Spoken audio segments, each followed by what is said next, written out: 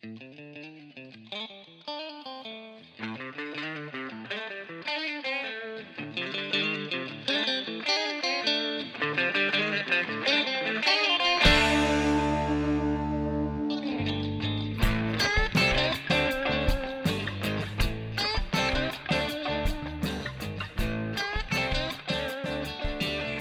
welcome, everybody, to another wonderful adventure through the world of sports. Olde Fart Sports, I'm Kevin Herbst. We'll be joined in a little bit by my colleagues, Parker Huffman, also known as PHuff, and Rory Newenhausen, also known as Roardawg.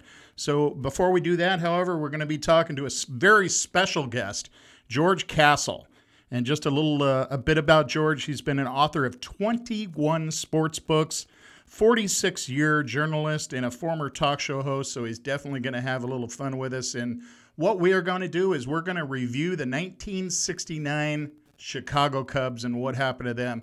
I think George is maybe still having a little bit of issue with that, but we'll talk to him about not only what happened to the Chicago Cubs, how the city got through it, and how George has, held himself together. A couple weeks since it's happened. Okay, it's been a long time. So we're going to go out to the phone lines and we're going to talk to George Castle, who's talking to us from his lovely home with his beautiful bride in Chicago, Illinois. So, George, why don't you go ahead and tell us a little about the history of yourself and how many books you've written and, all the other things that you've done. You almost sound like you've been around things for a week or two now. Well, if you're the old farte, I'm the older farte. And so I remember clearly things happening in the year 1960. I remember walking down Broadway Avenue in Chicago. Yes, there's a Broadway, but no nightclubs in Chicago. And the thermometer on a September 6th thing flashed 100 degrees. Holy smokes. And I'm 5 years old. So I'm remembering things from 1960, and we were joking that our kindergarten teacher, Mrs. Hook, was actually the wife of Captain Hook, the villain on Peter Pan, with Mary Martin. Oh my goodness, that does take me back too. So, speaking of taking us back, I want you to take us back into the Windy City and tell us about the 1969 Chicago Cubs. It is the most beloved second-place team that collapsed. You might say that the 64 Phillies were extremely reviled for their collapse, but the 69 Cubs won for losing. What it was Cub fans' first adventure in the modern era to first place, what the joys and exhilaration of first place was like. What they didn't realize was what had to be done to stay in first place for a full 6 months, and what the organization beneath them, out of sight of the media at the time, a very understaffed, under-financed organization by the richest owner in baseball, the gum magnate Phil Wrigley, ran the Wrigley Gum Company, and everybody chewed Wrigley gum, 5 cents a pack, juicy fruit or spearmint. And unfortunately, all the attention was on the controversial Leo Durocher, the most amoral man in baseball.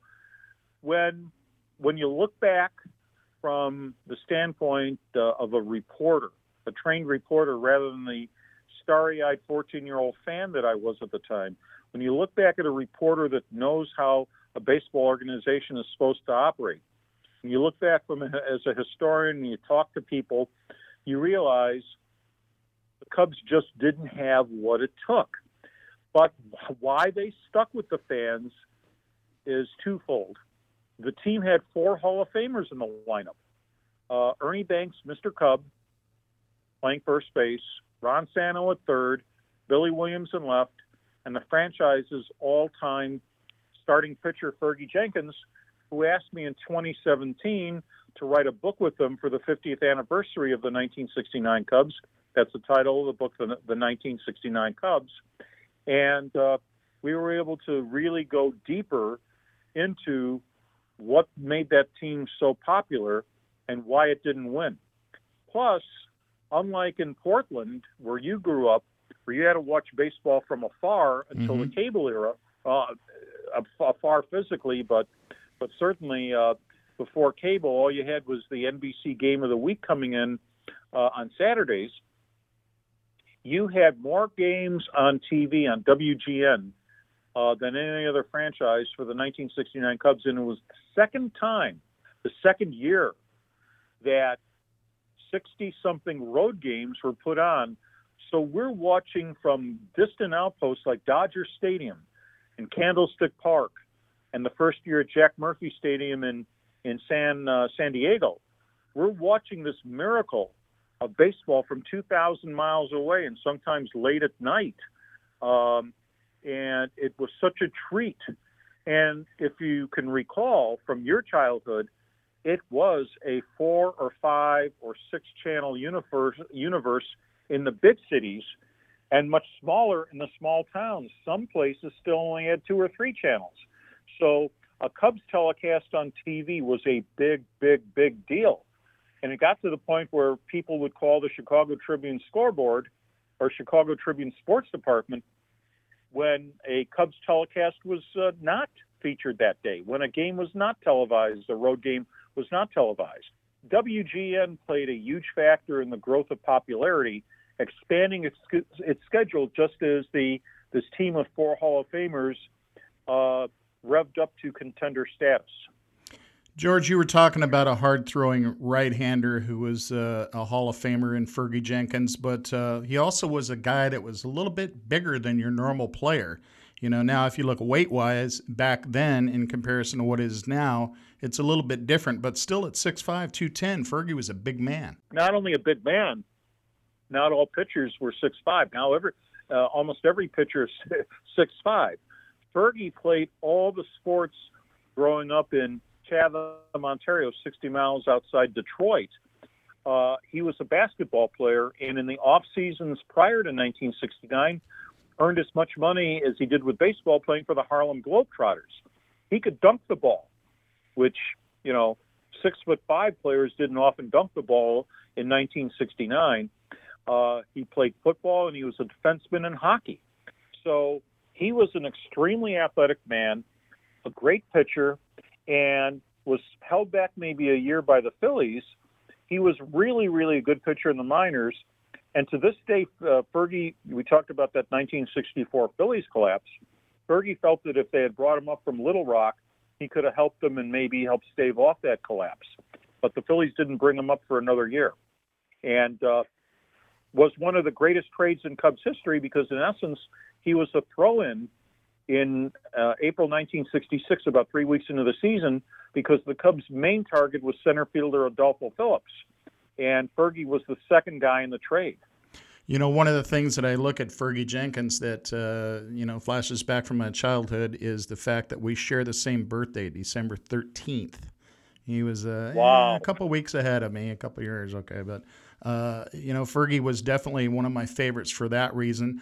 But when you look at the rest of the Cubs roster, and, we can even look at the salaries, none of them made over $100,000. I mean, Ron Santo and Billy Williams, they were $75,000 to $85,000 a year. And even Ernie Banks, who was a legend and remains a legend, I'm sure not only in Chicago, but also in baseball lore, was making only $60,000 a year.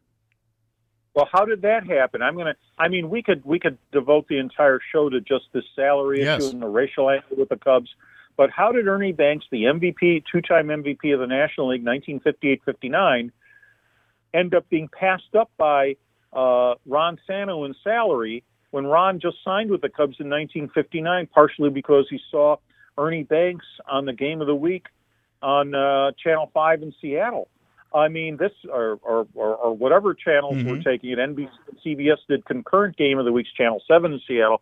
So Ron Santo passed up Ernie Banks in salary. Ernie had a 7-year head start on him. How does that happen? But again, that's a separate issue. It's part of the dark side of Cubs history. And but I will tell you this: whether you're making $60,000, $65,000, or $85,000 a year, that was a very, very, very good salary when the average middle class salary was about $15,000 or $10,000 to $15,000. Don Young, the Cubs' rookie center fielder and accidental center fielder, only playing because Adolfo Phillips broke his hand in spring training, told me he was making $12,000 and didn't cash any of his checks. Somehow he lived on barter and meal money. I don't know how he pulled that off, but he said he didn't live on his $12,000. Wow, we're speaking with George Castle, and he is a legend in Chicago, but a legend in baseball. He's written many books and been a radio show, talk show host himself. And George, one of the things that is a favorite position of mine is catcher. And you guys had, at that time, what started to become the general type catchers, the ones that really took care of their staffs really well, and Randy Hundley indeed did that. He was a leader. He was an assistant manager on the field. Rich Nye, the Cubs lefty, who's a veterinarian in the Chicago area, semi-retired veterinarian of exotic animals such as birds and lizards and rabbits and things like that, he remembers that he would throw a pitch to the plate, and if Randy was displeased by that, Randy might fire it back to the mound faster than it came in.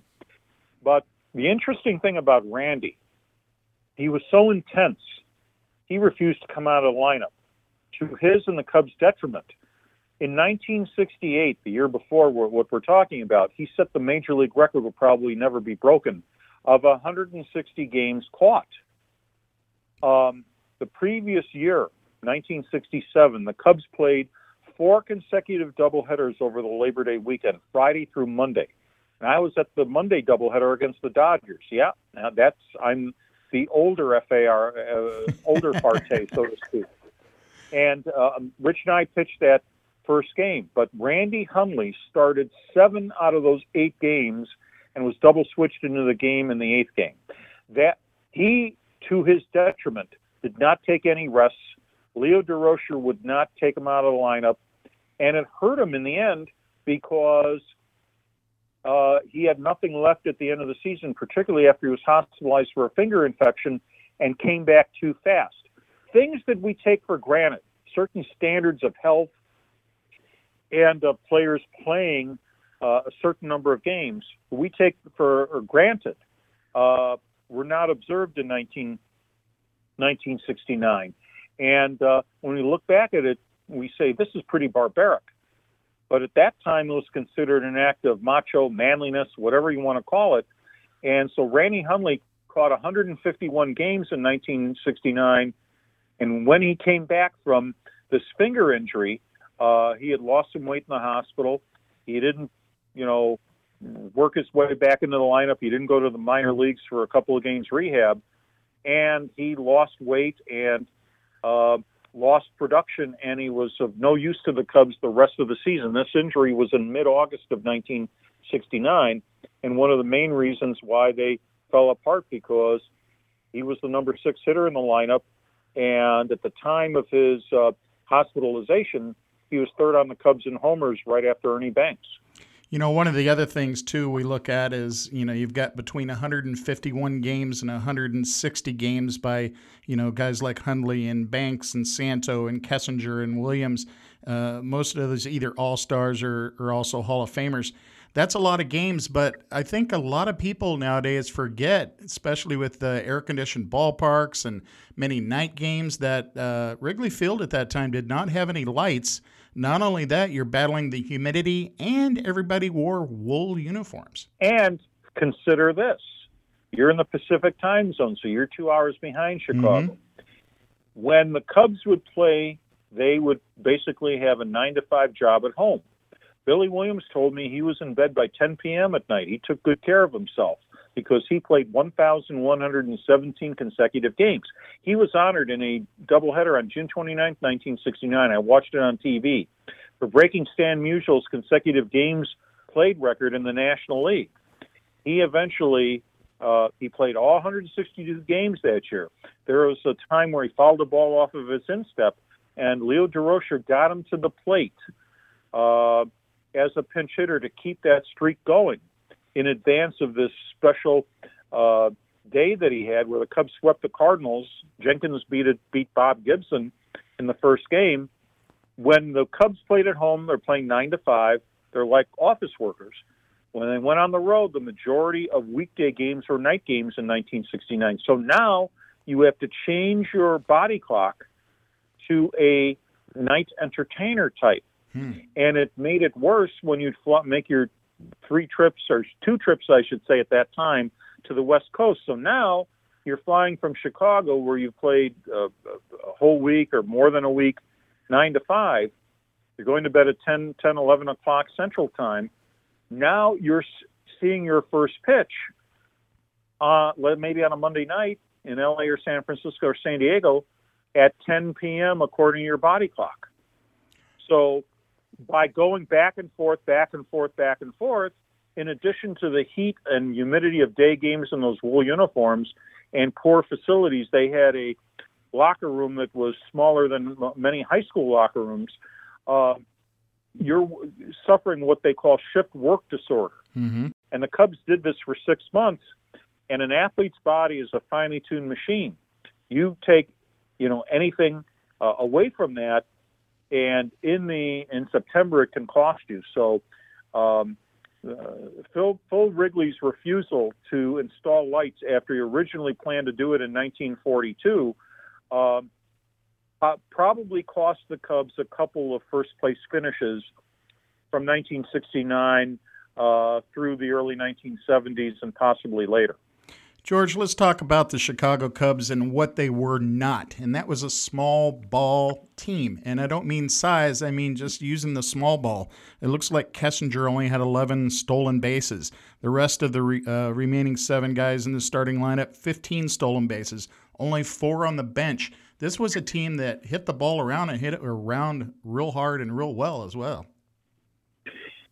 Here's where the Lou Brock trade of 1964 really kicked in to hurt them. Even though Don Kessinger had his best offensive season in 1969 and was a pretty capable leadoff man, he scored over 100 runs and hit 300 until September. He was really more of a 7 or 8 hitter, which is the prototypical shortstop of the time, maybe a 2-hitter. But most of the Cubs say they could have used Lou Brock as a leadoff man in 1969, and the game had started to move towards a faster, steel-oriented thing. You didn't have the AstroTurf fields yet taking over. The Astrodome was the only Astrodome-covered field in the National League at the time. St. Louis still didn't have an Astrodome field in a 4-year-old Busch Stadium at this point. But Brock's trade really came back to haunt them because they could have used a speedy leadoff man, and the earlier management had improperly used Brock. They were afraid to take the bats out of Billy Williams and Ron Santos' hands, even though Maury Wills had already demonstrated the value of having a base stealer in front of the likes of Tommy Davis and Frank Howard, who both drove in at least 119 runs in 1962, while Wills stole 106 bases. So without a certified base stealer, Leo DeRocher did not want to run these guys, and of course hurt even more when DeRocher got to be increasingly senile as a manager and increasingly conservative and safety first. That was not the way Leo's reputation was amassed as a manager back with the old Brooklyn Dodgers and New York Giants.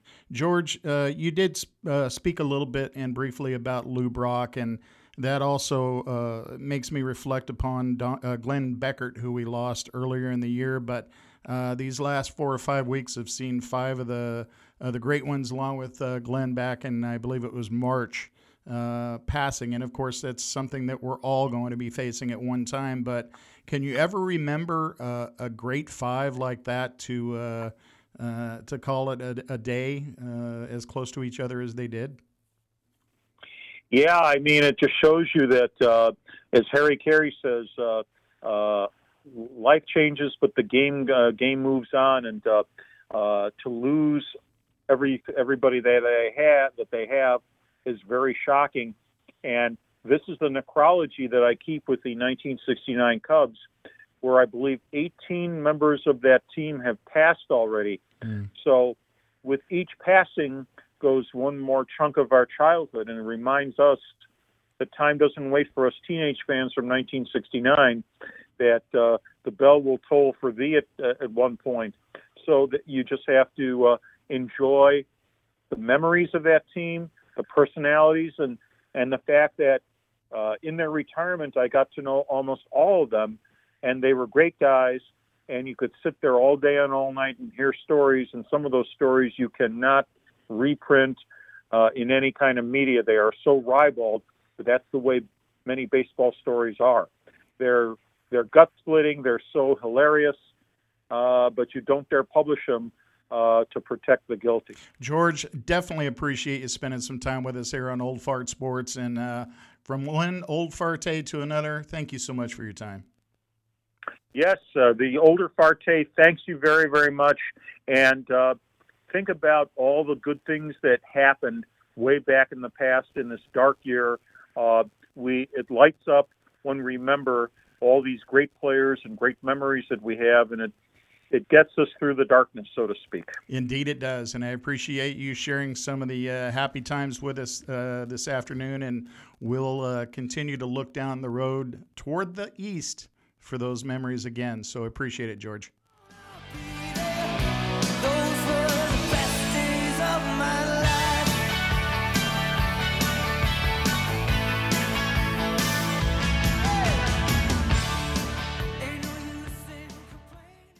All righty, back we are indeed. Another week, another wonderful week of sports. Ow. And it's Olde Fart Sports. Hey. Kevin Herbst along with PHuff and Yes, sir. Roardawg. How we doing, gents? Fantastic. Good.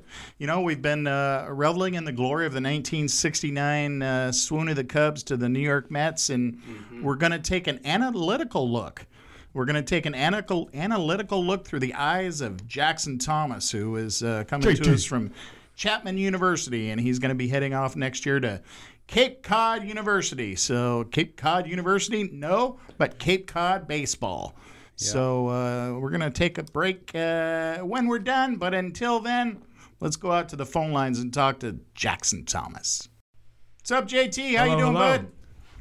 What's up? How are all you guys doing? Doing, man. What's up, man? Hey, we were just talking about your adventures next year. We're going to go off to the Cape Cod League and kind of do your analytical thing then. So we're going to be leaning on you for a little expertise of analytics themselves about the 1969 swoon of the Cubs to the New York Mets. So we're just going to fire away with some questions. Well, I'll go first. There you go. Guess. Roardawg's up. Hey, Jackson. So, yeah, do you have a couple stats you think that led to the Mets taking over the Cubs in the '69 World Series? Yeah, I do. I have a couple of stats that mainly they focus on the stretch run for the 1969 season from when about the time frame the Mets overtook the Cubs. So starting back from the incident of Don Young in New York, who's pinned as the scapegoat for the Cubs' collapse. Right. From that point on to the rest of the season, the Cubs had a -5 run differential, while the Mets had a +55 run differential. Wow. Oh, my God. That's dramatic. And then also to go along with those run differentials, the Cubs were playing sub-500 ball the rest of the year with a 504 winning percentage, while the Mets were dominating with a 542 winning percentage. So those two are some broad stats that showcase how the team progressed from the rest of the season from that one incident forward. We're talking with Jackson Thomas, one of our, he's a former colleague with us, and he's also an analytical expert. So we're going to talk a bit about the analytics. You were talking about Don Young, and Don Young, of course, the center fielder that came over. We were just talking with George Castle about him. But, talk to us a little bit about what you thought the factor was with the weather. Right on, yeah. So the weather. So I have some weather numbers for September. So not so much the July from when the incident happened, but September was the most drastic month for the two teams in terms of the Cubs playing their worst baseball of the year and the Mets playing their best baseball of the year. So humidity. I know, Kev, you think humidity is a very, very big factor in how the player rests, player health is affected by player health, and how the team moves forward. So the average humidity in Chicago in the month of September is 70% daily, while in New York, it ranges from 34 to 11%. So it's almost double the humidity in Chicago. Balls are flying, leaving the park. Exactly. And New York played more home games in the month of September than Chicago did. So they didn't have to deal with as worse weather conditions and with less their pitching was able to dominate and not have to worry about the weather dictating whether they get up a home run or not. Do you think a lot of the success for the Mets had to do with the youth of their pitching staff? I believe that's a part of it. There isn't too big of a difference between the Mets and the Cubs pitching staff age. They both sort of starting pitchers only because those are the guys throwing the bulk of the innings. The Mets are averaging out 26 years, and the Cubs are averaging just below 26 years. Wow. So they're both the Pretty same. close. Yeah. Young guns, also, for sure. Yeah, young guns. But also the de facto was that the Mets were led by Tom Seaver, who ended up winning the Cy Young. One of the things that I was just sharing with my colleagues here was the fact that there was one guy who got his only World Series win for the New York Mets, and he got it in relief, and that was Nolan Ryan. That was Nolan Ryan's only World Series win? Yeah. You know, you figure his glorious career, as long as he pitched, he never got a chance to do much other than strike people out and knock the crap out of Robin Ventura, giving him noogies. But other than that, it was kind of like, you know, when you think of a legendary player like that, you would have thought he had a number of opportunities, but Nolan Ryan only one World Series victory. Was that only in one World Series appearance, or Yeah. was he like Clayton Kershaw and not able to? No, I don't around think the he's. corner? No, I don't think he was a Superman like Clayton Kershaw is, where he gets to play every year. But Nolan Ryan, yeah, he was. Well, as a matter of fact, if you're a sports card collector at all, I think you can look at Nolan Ryan on one side and Jerry Koosman on the other, who was another guy on that staff. So with Seaver and Koosman and Nolan Ryan, they were stacked. Loaded, and they were able to dominate down the stretch run, especially in September.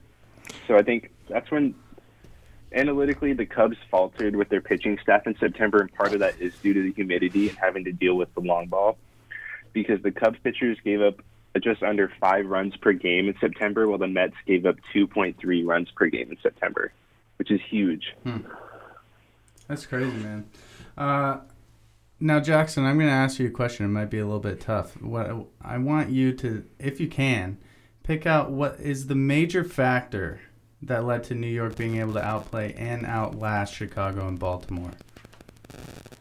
I think that's clubhouse leadership, because you can't say it's the schedule and they had a lighter schedule, because the reality is that the Mets played more ball in September than the Cubs, and the Mets played 5 doubleheaders in the month of September, with 4 of those being back-to-back. So I think it goes down to clubhouse leadership, and their manager, Gil Hodges, is more youthful than Leo DeRocher. So I think that he was able to provide more of he was able to relate more to the players and not be as a piss task handler, as you guys have said before, and able to really push through the grind for the Mets. So there's no numbers that favor the Mets over the Cubs for schedule benefits and anything in September. So the reality is that's to come down to the team makeup and the clubhouse leadership that the Mets had. Probably more relatability with the age factor, because Leo was quite old at that time. As a matter of fact, if memory serves me right, I wasn't born at that time, but in 1954, I think the shot heard around the world by Bobby Thompson. I think Leo the Lip at that time was a third base coach, or maybe the manager of the 54 Giants. So that's a guy that was around for a long time, whereas I think Hodges was only 43 years of age, so he might have had more of a relationship with the younger players. And without a doubt, because you can see these managing tactics apply to modern day time in any sport, is that no matter when you start, if you have that much experience, if you don't adapt and change your managing style and come up with the new and the younger managers and be able to evolve as a manager, you're going to have problems. You see that nowadays too across any sport. So that's where Leo DeRocher was so stubborn with everything, and even though he had a very decorated upbringing into managing, he wasn't able to fully adapt and do what Gil Hodges did. You know, one of the things too is the Baltimore Orioles, who were a 109 win or 108 win, but you also had Earl Weaver, who was at that point a younger manager. So you've got 2 younger managers, and I might be throwing you a bit of a curveball here, but do you see any relationship of why those Mets were able to do what they did to the Orioles, despite both of those 2 teams having younger managers? Well, I believe when you think about it all, in the postseason baseball, it's all about who's hot. So with the Mets coming into postseason hot, they might have been able to maintain the momentum that Hodge has built up. But overall, with younger managers, maybe Earl Weaver just wasn't as prepared for the postseason. Did Earl Weaver play in the major leagues, Kev, or was he just a coach and through? No, he was just pretty much a manager type. As far as my knowledge, he might have played a little minor league ball, but never in the major leagues. So then maybe you look at it like that. Then maybe because Gil Hodges was a former player. Good point. Postseason experience and being able to push through that. So that might have been the separating factor between those two. That it's apparent. You know, one of the other things, too, is I was sharing with our guest that was on just a little bit ago, George Castle, and you look at the little generals, if you will, of the two different catchers. You've got Jerry Grody of the New York Mets along with Randy Hundley of the Cubs. And one of the things that I came away impressed, particularly about reviewing it, was how well Jerry Grody was able to handle that young staff and really get the most out of them. Is that kind of the way you see it as well, or do you have a different opinion of that?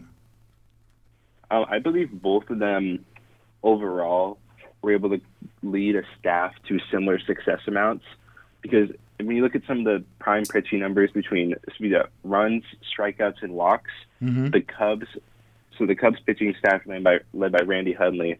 So they were fourth in the National League in runs given up, third in strikeouts, and fourth in walks.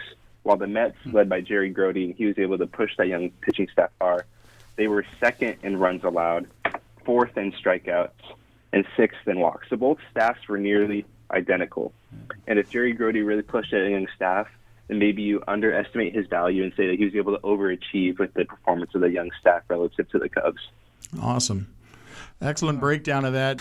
Hey, JT, we definitely appreciate you spending some time with us. Congratulations on the new endeavor, and keep putting those numbers together for the people that can use them like ourselves and any coaching staff you work for in the future. So excellent job. Appreciate you spending some time with us.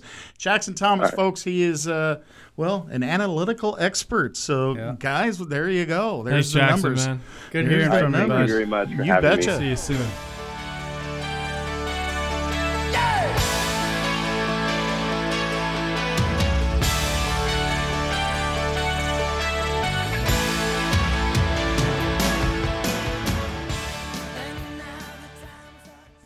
So we're reviewing my Week 5 picks. I had 5 games in a 5-way parlay. New Orleans at Los Angeles. New Orleans favored by -8. I said take them. I was wrong. New Orleans won 30-27. Yeah, that's the right noise. But you know what? Indy versus Cleveland. Indy was favored by 2 points. I said you better take Cleveland at +2. What did Cleveland do? Win the game 32-23. Ding, ding, ding, ding, ding. Yeah, there you go. The Los Angeles Rams. They were favored by 7.5 points, and I said, you know what? I'll still take it. What did they do? They won 30-10. Hell yeah. That's right. Seattle. -7 against Minnesota, and what did I say? I said this is going to be a great game. Seattle's going to find a way. It's going to be entertaining. Come down to the end. They're going to find a way to win, but they're not going to cover the spread. Take Minnesota on the spread. Seattle wins the game 27-26 in the last seconds. Ring the bells, it's Easter. You're right. Well, maybe you're not, but ring them. And then the Cowboys favored. Ouch. By 9.5 points. Ouch is right. Kevin, before the game, gave Dak a call, and he said, you know what, Dak, just go out there and break a leg. What happened? Exactly that. Cowboys ended up winning the game 37-34, but they didn't cover the spread like I thought that they would. And now they're playing with a quarterback who's red on the head like the of a dog. That's right. That's exactly right. The old Red Rocket, Andy Dalton. But one thing I was proud of, my 5-way parlay for Week 5. You guys better start listening to these ones. Take them on the money line. What did I say? Los Angeles Rams, Cowboys, New Orleans Saints, Baltimore, and Arizona. And you know what? They all went through. That's what I'm talking about. Yeah. Well, that would be a 6-gun shooter with only 3 bullets. There you go. Well, we're heading into week 6 here in the NFL. Doesn't it go by? Is there anything that goes by quicker than the NFL season? It's crazy, isn't it? It feels like it just started last Sunday, 2 Sundays ago. All of a sudden, here we are, week 6. But it's been a hell of a season, entertaining to say the least. And I think we got some good ones on the docket for this Sunday and Monday. Like you said, the one I'm really looking at, Cleveland and Pittsburgh. Wait, the Browns are playing this weekend? You're damn right, buddy. Holy smokes, I can't wait. I'm about ready to fill my pants. Holy smokes. Yeah, well, fill them up, buddy, because this one is going to have you on the edge of your seat. I know it, and you know it as well. This is one of the biggest rivalries in all of NFL football. I mean, it really is. When you're as big as I, you kind of fall to the front of your seat anyway, so, but you know, what the heck. Yeah, so getting into it here, Cleveland is playing at Pittsburgh this week. That could be a factor. But nonetheless, I don't think it's going to be packed with fans. So, actually, I know it's not going to be packed with fans. But the spread we got right now is Pittsburgh minus 3.5. Imagine that, Kevin. The money line with Pittsburgh at minus 200. And the over-under, meaning how many points is expected to be scored in the game, is at 51 points. What I would do amongst those three is pick Cleveland at plus 3.5. I don't know, Kev. I don't know if they're going to win. I really don't. But if they lose, it's not going to be by more than 3 points. So I like Cleveland at plus 3.5 there. And you know what? I think they might shock people and win that one. Well, if I was Jackson Thomas, I'd throw some numbers at you, but I'm not, so I won't. Yeah, don't. Thanks. Moving on to number 2. We got Chicago playing at Carolina. Go Bears. Yeah, the Bears. Carolina has actually looked pretty darn good over these last couple of weeks. The first few weeks is kind of like, these guys are just kind of at the bottom there, you know, not really expecting to see anything. But my guy, Teddy B, Two Glove Teddy, he's doing well. And as we said last week, as one of our fantasy guys to watch, Robbie Anderson, you and I had a hell of a game. The other thing is Coach Rule's not spitting all over himself. It's actually hitting the ground. Yeah, it's nice to see that because when he's got a drip of freaking spit going down his belly, nobody wants to see that. Shout out Baylor University. But I think the other Bears. Exactly, yeah. But I think Chicago's going to actually win this game. Carolina is favored at minus 2.5, meaning they're expected to win by 2.5 points, which doesn't make a lot of sense. But if you think they're going to win by 3, you should take that. But I don't. I think the right move here is to take Chicago at plus 2.5 on the spread. And moving on. Now,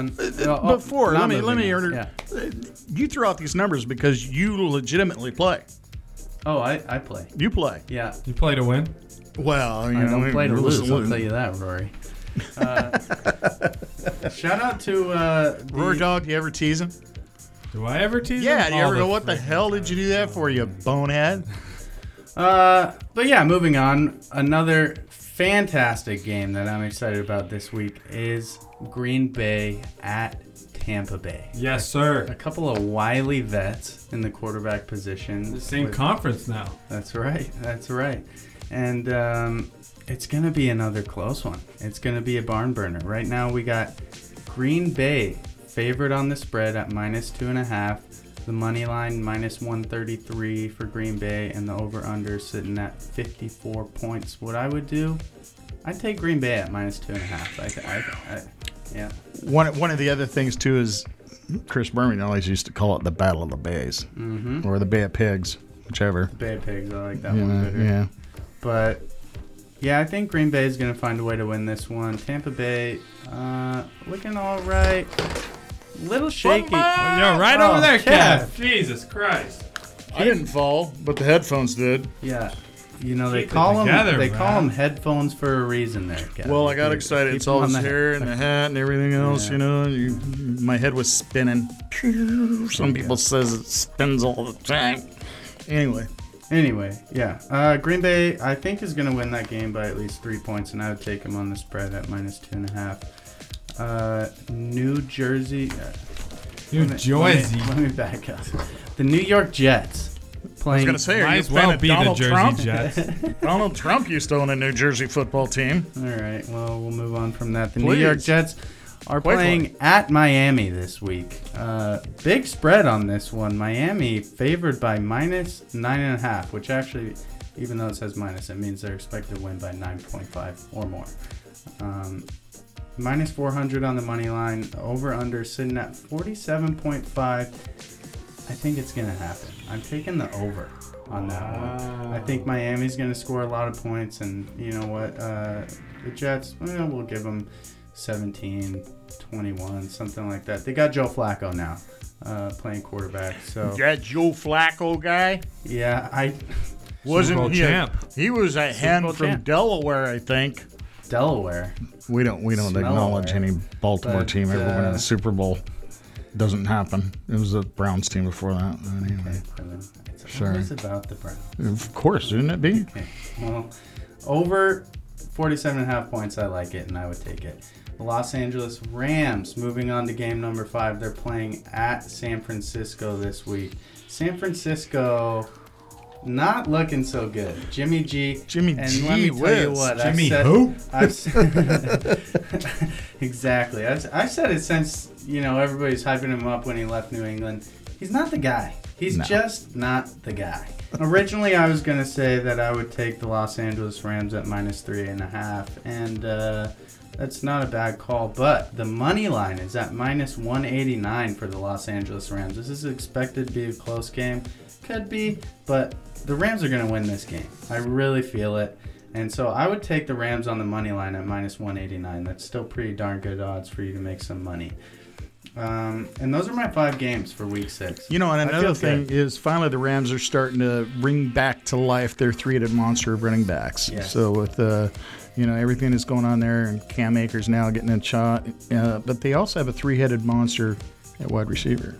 Yeah. And then you throw in Tyler Higbee. I mean, Goff's got, they got some stuff going on it's there. a scary offense. Yeah. I really don't care who they got. I love McVay. Yeah. If you want me to go with my 5 players to watch on fantasy, I Please. can do that as well. Please. Okay.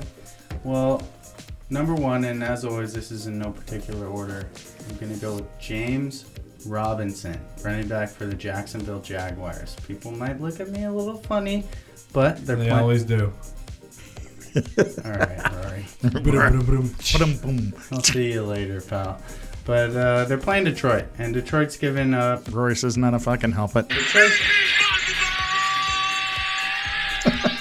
Anything is possible, and that's why I think James Robinson's going to have a good game this week. They're playing Detroit, 100-plus rushing yards every single week so far this season.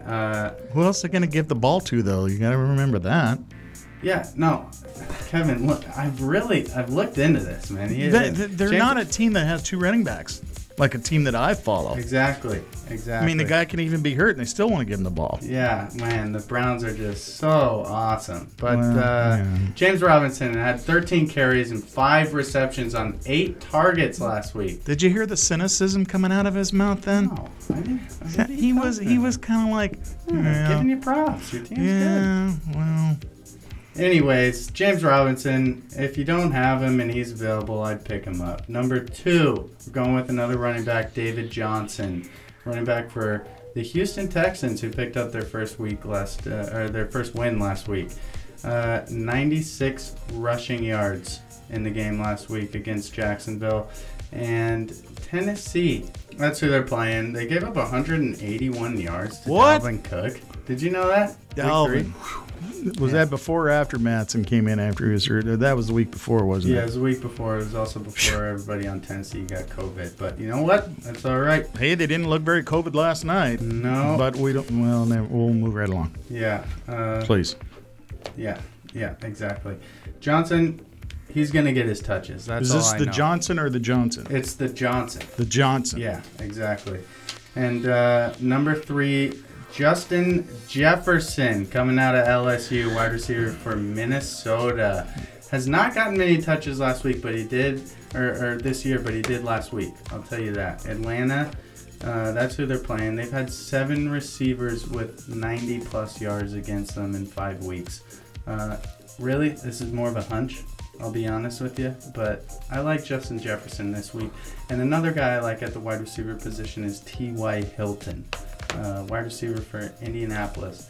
Hasn't had that great of a year, to be honest with you. Look who's throwing to him. He's been a little bit quiet. It's time to call Andrew Luck. He's what's Luck doing? How's their luck going? Yeah, exactly. Andrew Luck. Is there a bigger piss pot? Like we use the word piss pot around here a lot. Is there a bigger piss pot in the NFL than Phillip Rivers? I think the biggest thing is he's got 25 kids. It's a lot to manage at home, I would hate to go to his house and do the census. It'd be hard to figure out. Yeah, or the laundry. I'm telling you, Mrs. Rivers is busy all week long. Yeah, that's a fact. But anyway, they're playing Cincy, who's got an average secondary at best. And a horrible offensive line for that poor kid. It's been tough. What did he take 8 sacks last week? I think? Something like that. It's insane. But T.Y. Hilton last week, 6 of 10 targets. I think he's going to get a lot more targets. Well, maybe not a lot more targets, but he's going to get that many targets, and he's going to have a good game. And my last one, Rory, you might have an interest in this one. The stash, Gardner Minshew. I think he's going to have an all right week. I'm not going to say he's going to go off, but listen to this, you guys.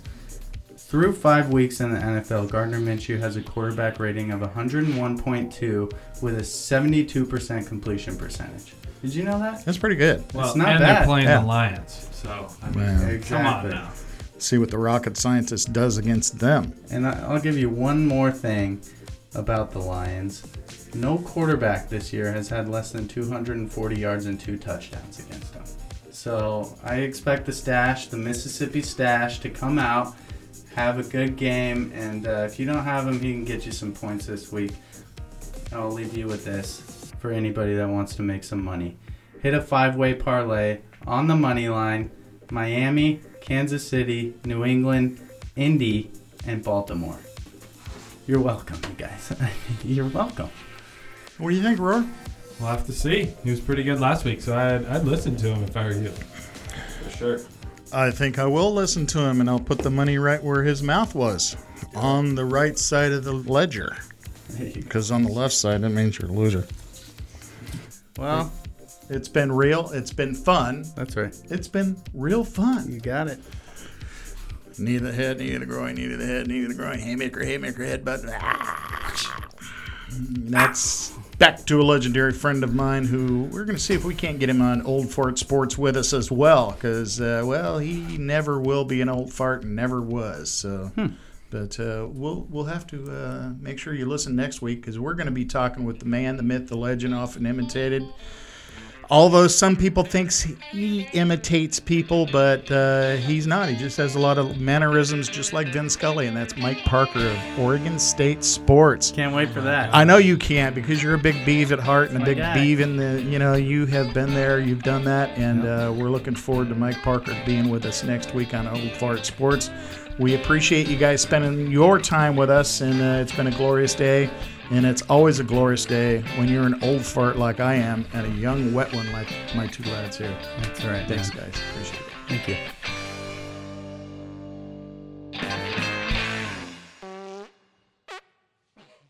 This has been a Podland Productions production, recorded at Downstairs Studio in Portland, Oregon. For more information on Podland and for more Podland podcasts, go to podland.productions. While you're there, subscribe to the email newsletter for sneak peeks, giveaways, and more. Thanks for listening. Podland Productions.